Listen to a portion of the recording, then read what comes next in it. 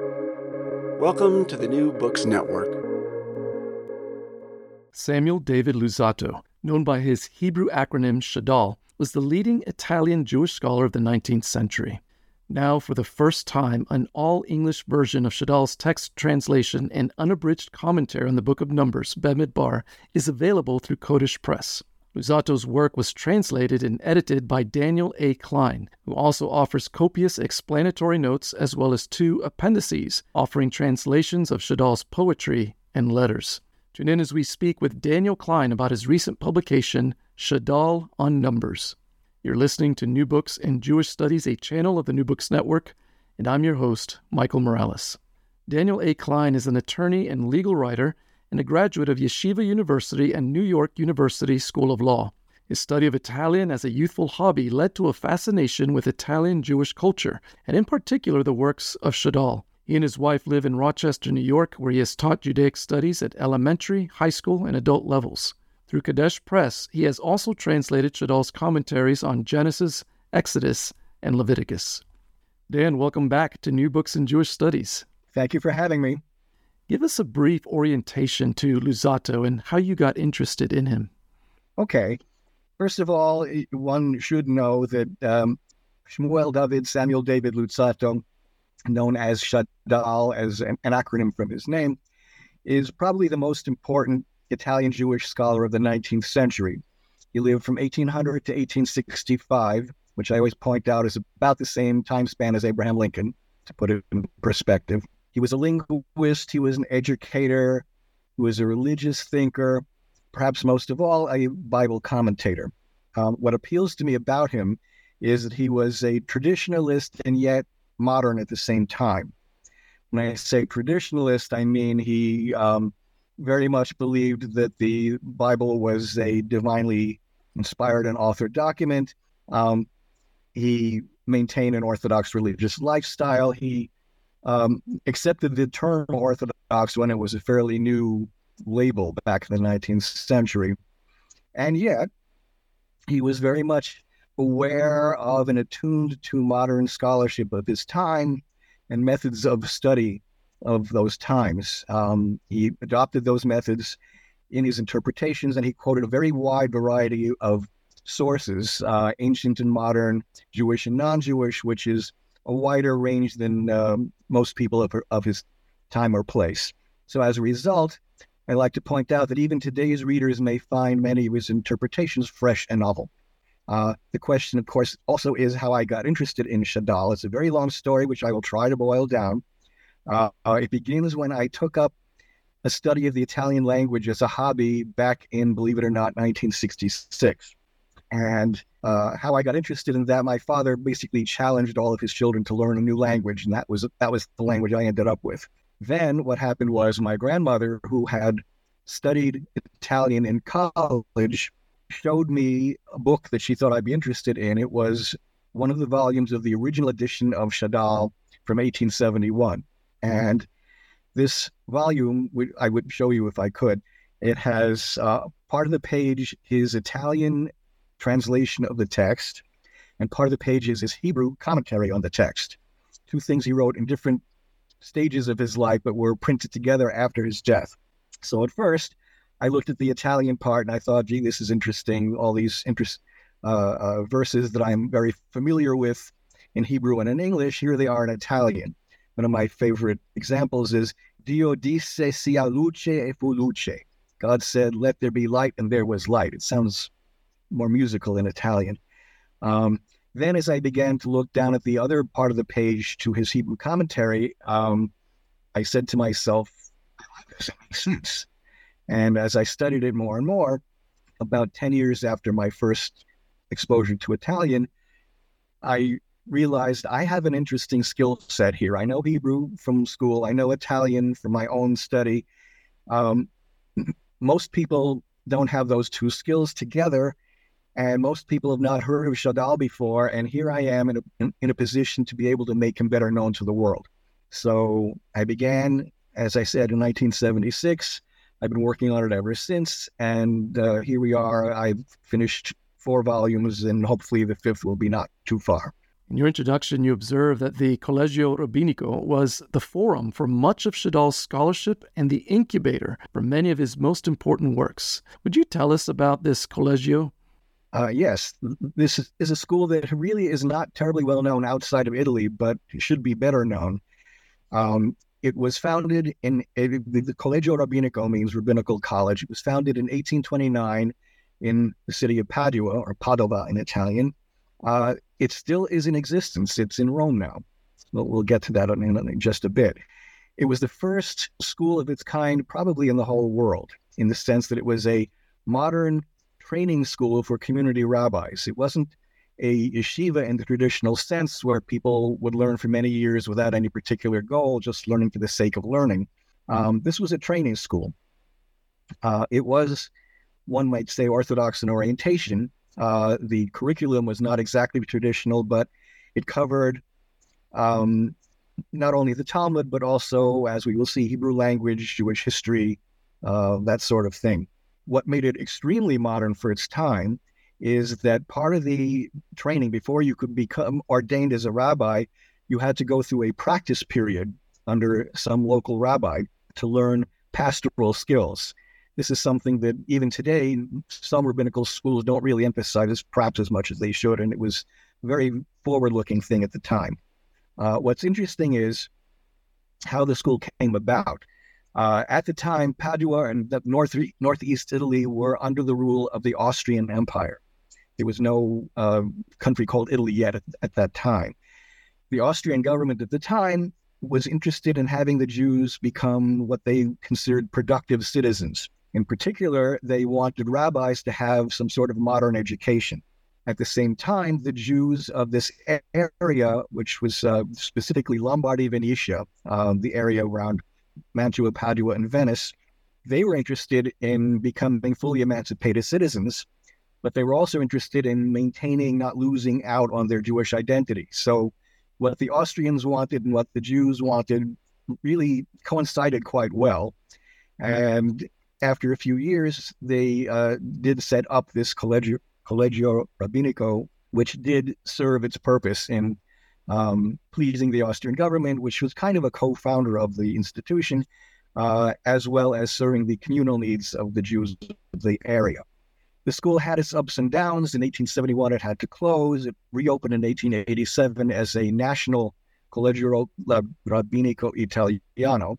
After a few years, it was in Rome, it was in Florence, it was back in Rome, but it's on a pretty solid footing nowadays and is still turning out Italian rabbis and teachers of Jewish studies.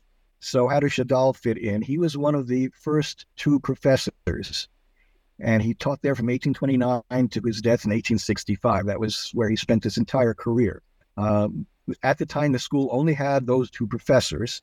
What he taught was Bible, Hebrew language, Jewish history, and Jewish religious principles and ethics. And some of his major works, the reason I say that the school was sort of an incubator for his work is that some of his most important books were written for the benefit of his students, because he felt that they didn't otherwise have the proper textbooks that would incorporate the Jewish knowledge and modern methods. And especially in this category are his biblical commentaries that he wrote primarily for those students and to make them a little bit more usable for the general public. This is where I step in. Not only is English better understood than Hebrew in much of the world, but every now and then you really have to understand in more detail what he was trying to say. Well, I'll get into some of that a little bit later. Shadal's commentary on Numbers is primarily the simple Peshat meaning, but sometimes he expresses his own innovations or explorations. Tell us about his exploration of the book's two villains, Korah and Balaam. This is something that I found really on my own. He didn't discuss them together. He discussed each of them separately, but a common theme emerges. Let's first look at Korah. What made him tick? Most people view him as a populist or a demagogue or a revolutionary. Shadal's focus on Korah and his group was their religious outlook. And I'll read a little bit from his commentary. They did not deny the wonders that Moses had done, nor did they attribute them to human trickery, But they also believed that by means of special worship rituals, God made an alliance with his priests and wise men who knew the ways of his worship, and that he would do their bidding. Therefore, now that the tabernacle had been erected, this is how the story fits into the book after the details of the tabernacle. Now that it had been erected and the laws of the sacrifices and God's preferred worship rituals had been made known, they were never a secret. It was always a matter of general knowledge. They thought that any man besides Moses or Aaron could be a priest or a prophet. And that's where they jumped in. Korach apparently had feelings of jealousy and feelings of power hungriness. And he figured this was the way to get power, by manipulating God. And moving on to Balaam, or Bilam in Hebrew, Shadal points out something similar. He was an expert in all the worship practices of his day. He would tell the future by means of divination. As an expert in these practices, he would perform for each god, with a small g, the services that were favored by each one. He was a prophet for hire, in other words, and he believed that by such means he would be able to bring that god, with a small g, closer to or farther away from a particular person or nation. This is what he tried to do with God with a capital G. He attempted to manipulate God by offering certain sacrifices that he thought would be pleasing to him. Of course, it didn't work out.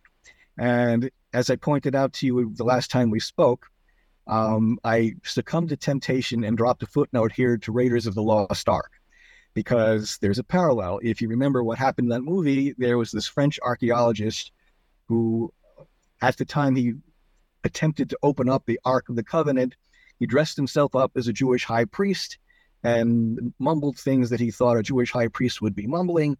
The Nazi handlers were objecting to all of this Jewish stuff, and he said, no, it has to be done this way.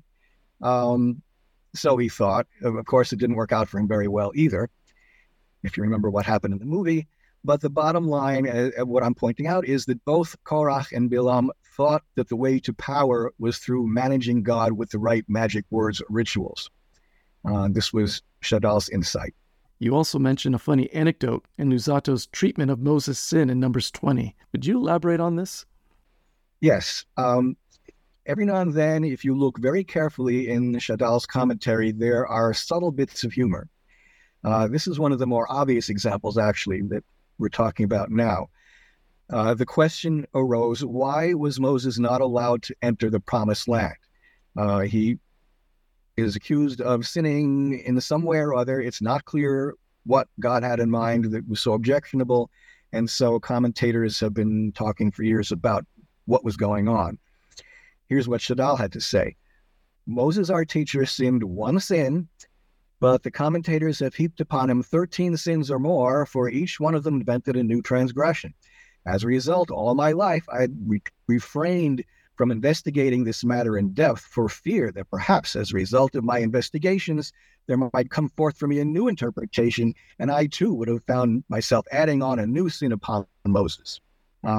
Luckily for Shadal, after a great deal of investigation, looking at old opinions, digging up sources that were not well known at all to the public at the time, he says, you know what, Rashi was right. Let's go back to what Rashi said, the most important Jewish commentator of all.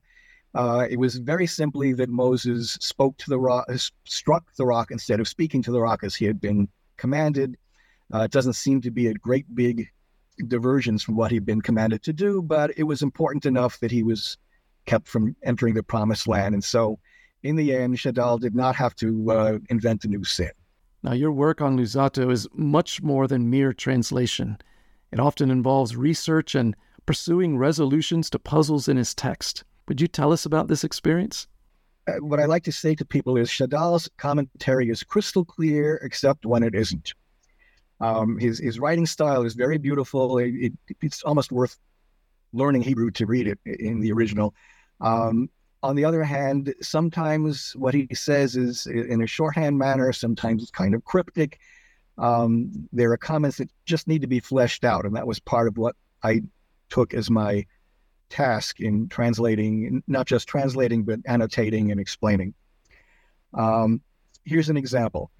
Going back to Korach, According to Shadal, he was not actually swallowed by the earth. If you read the story, that's the way most people understand what happened. According to Shadal, and not only he, but other commentators as well, what his fate was instead was he was burned to death with his followers who were attempting to offer up incense and whose offering was rejected. But doesn't it say, Numbers 26:10, and the earth opened its mouth and it swallowed them and Korach? It seems to contradict what Shadal was saying. Shadal says that this means only that the earth swallowed the tent of Korach and his possessions. And how does Shadal support that idea? He cites a Latin passage from Virgil, from the Aeneid. He says, Iam proximus ardet Ucalegon. End of comment. Now, doesn't that make it perfectly obvious what happened to Korach? For some people who really know their Virgil, it might be perfectly obvious and how you can apply that to this incident. I'm wondering if possibly his students at the time were well-versed enough in the classics to understand what he said. Maybe some of them were, but most of his readers, I'm sure, are not. And so it fell to me to, out of my own curiosity and to satisfy readers' curiosity, I did some research into what Virgil had to say in the Aeneid. First of all, who was this Ucalegon that he talks about? He was one of the elders of Troy, whose house was burned when the city was destroyed. And it seems, if you look at the poem, Virgil apparently does not mean to say that Ucalegon himself died within his house. If you look at one of the translations of the Aeneid, it says, Deiphobos' great house sank vanquished in the fire, Ucalegon's hard by was blazing. Not Ucalegon, Ucalegon's apostrophe S. In other words, at least according to this translation, and possibly Virgil's original meaning was, it was only his house that burned. In the Latin again, it says, Iam proximus ardet Ucalegon, which sounds like Ucalegon burned next, but at least arguably means not him, but his house. So too, possibly it was Korach's house and belongings and tent, whatever, was swallowed by the ground, but not Korach himself. And this is just an example of one of the things that I found really tantalizing and in need of a great explanation. And hopefully now Shadal's English language readers can have a little bit better understanding what's going on. Your translation of Shadal's commentary on Numbers includes a few bonus features. Tell us about the appendices. All right. In my last volume of Leviticus, it was a fairly short volume because there wasn't as much commentary in it as there had been in the previous volumes. And so at the suggestion of my editor, my publisher, we put in some other writings of Shadal to kind of fill out the volume. We follow this practice in this one as well. The first appendix is a very interesting poem that Shadal wrote when he was no older than 25. It was published when he was 25. It's called On Ben Pelet, which is the name of one of Korach's confederates, which we see mentioned at the very beginning of the story and never again. It's kind of a mystery why he was mentioned, whatever happened to him. The Midrashic legend kind of stepped in to fill in the blank.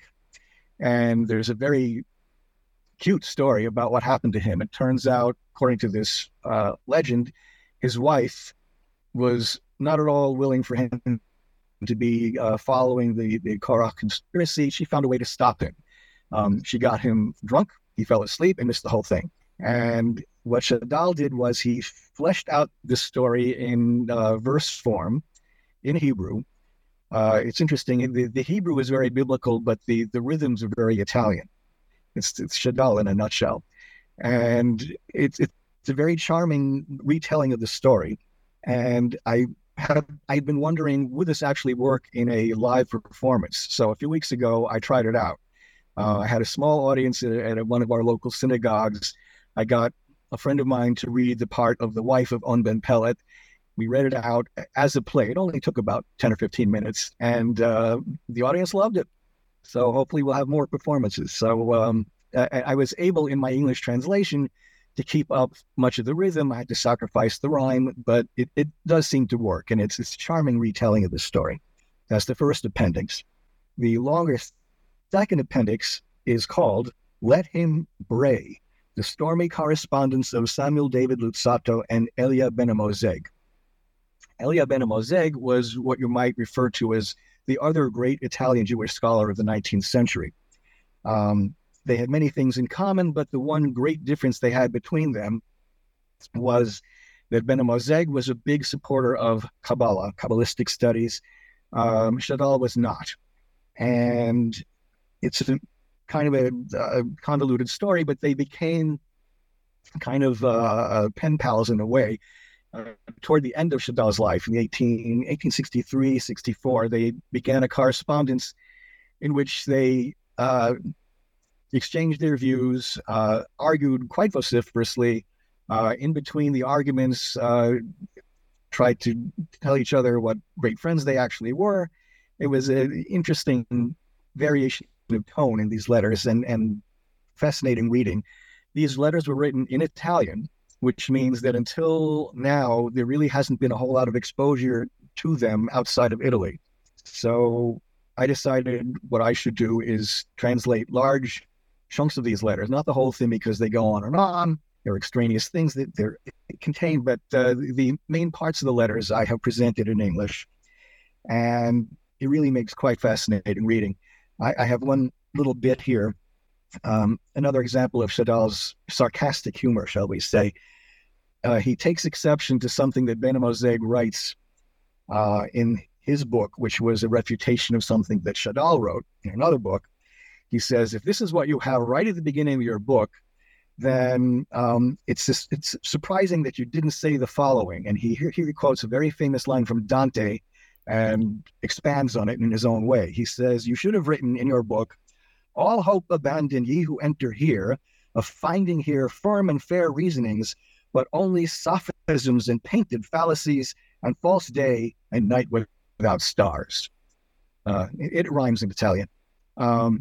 Another very interesting thing that comes out in these letters, almost in an incidental way, is something I mentioned in the last time we spoke. It turns out that Shadal had a very close friend in Padua, Monsignor Nardi, who was a Catholic theologian who taught canon law at the University of Padua, and yet they became good friends. They were both interested in biblical scholarship. They had a long correspondence with each other. Shadal was not unwilling to let him know when he disagreed with this Monsignor Nardi about elements of theology, but it didn't block them from being friends. They were correspondents and good colleagues for many years. And this is something that most people probably were not aware of before I came upon it. I'd like to find out more about this friendship. I'm not sure exactly where I can find more information, but that's Appendix B. Let him bray. That's a phrase that Shadal wrote to a third party. Somehow Ben-Moseg heard about it, and this is what sparked their controversy. So there we are. Dan, before we let you go, would you let us know how far along you are in translating Shadal's Deuteronomy commentary and when we might expect that publication? I wish I were a little bit farther along. I have just recently finished the first chapter and gotten into the second chapter. There's only 33 more to go. But I have, as I've gotten older and realized I really need to do things a little bit faster than I did at first. It took me 20 years to finish Genesis. I am hoping to finish Deuteronomy within about 2 years. That's about how long it took me to do Leviticus and Numbers, and hopefully I can maintain that pace. My goal after that, this is like the prize at the other side of the horizon. He wrote a long and beautiful commentary on the book of Isaiah, and hopefully I will be able to tackle that as my next project. As long as we have just a few minutes, I want to put you on the spot, Professor Morales. I am interested and curious as to how you got to be interested in Shadal. Can you tell me anything about that? Certainly. I've just wrapped up my own 8 or 9 year project working on a commentary on Numbers, which has many difficult texts. And I'm one who learns from everyone, and I especially gleaned a lot of help and insight from Jewish commentators. It was a thrill getting to know Rashi, Nachmanides, Ibn Ezra, Hirsch, and many contemporary Jewish scholars. And so every now and then Luzzatto would be quoted by others. I remember specifically in relation to Moses' sin in Numbers 20, which we discussed. I studied that passage for months and Luzzatto's funny quip kept getting quoted. I need to get to know this commentator, I said to myself, but his works were very difficult to find, especially in English translation. Another reason I'm grateful for your own labors. Well, that's very gratifying for me to hear. Something you said sounded to me like something the Shadal would have said, accepting truth and knowledge from wherever you find it. He was very open-minded that way, and I'm glad to hear he wasn't the only one. So I'm also glad to hear that you find him interesting, insightful, entertaining, and hopefully that's something that the public will share as well. Just one more observation. Something I say in my introduction to this latest volume, Shadal, you can count the different audiences that he wrote for, at least 4 of them. At least one of his books was written for the non-Jewish Italian public, explaining the Jewish religion and its fundamentals. He also wrote for the broad Jewish Italian public, which wasn't terribly well educated, but he wanted to bring them up to speed. That's where his Bible translations were meant for. His other focus was writing for Jewish scholars in a much more rarefied kind of way. He wrote those books in Hebrew, and as I mentioned, his biblical interpretations were really meant for his students, a very elite and small audience, which hopefully is now being expanded, because what I've been trying to do, and I'm not the only one, there have been other scholars looking into Shadal, and what some of us have been trying to do is give him a 5th audience, which is the general English readership, to bring him into much broader attention to the world. And hopefully, little by little, this is happening, and I'm glad that you were part of that. Dan, thank you so much for your many hours of work, years of work since the 70s, bringing Shadal's scholarship to the English-speaking world, and thank you for being with us. Labor of love. Friends, you've been listening to New Books in Jewish Studies, a channel of the New Books Network. Until next time, goodbye.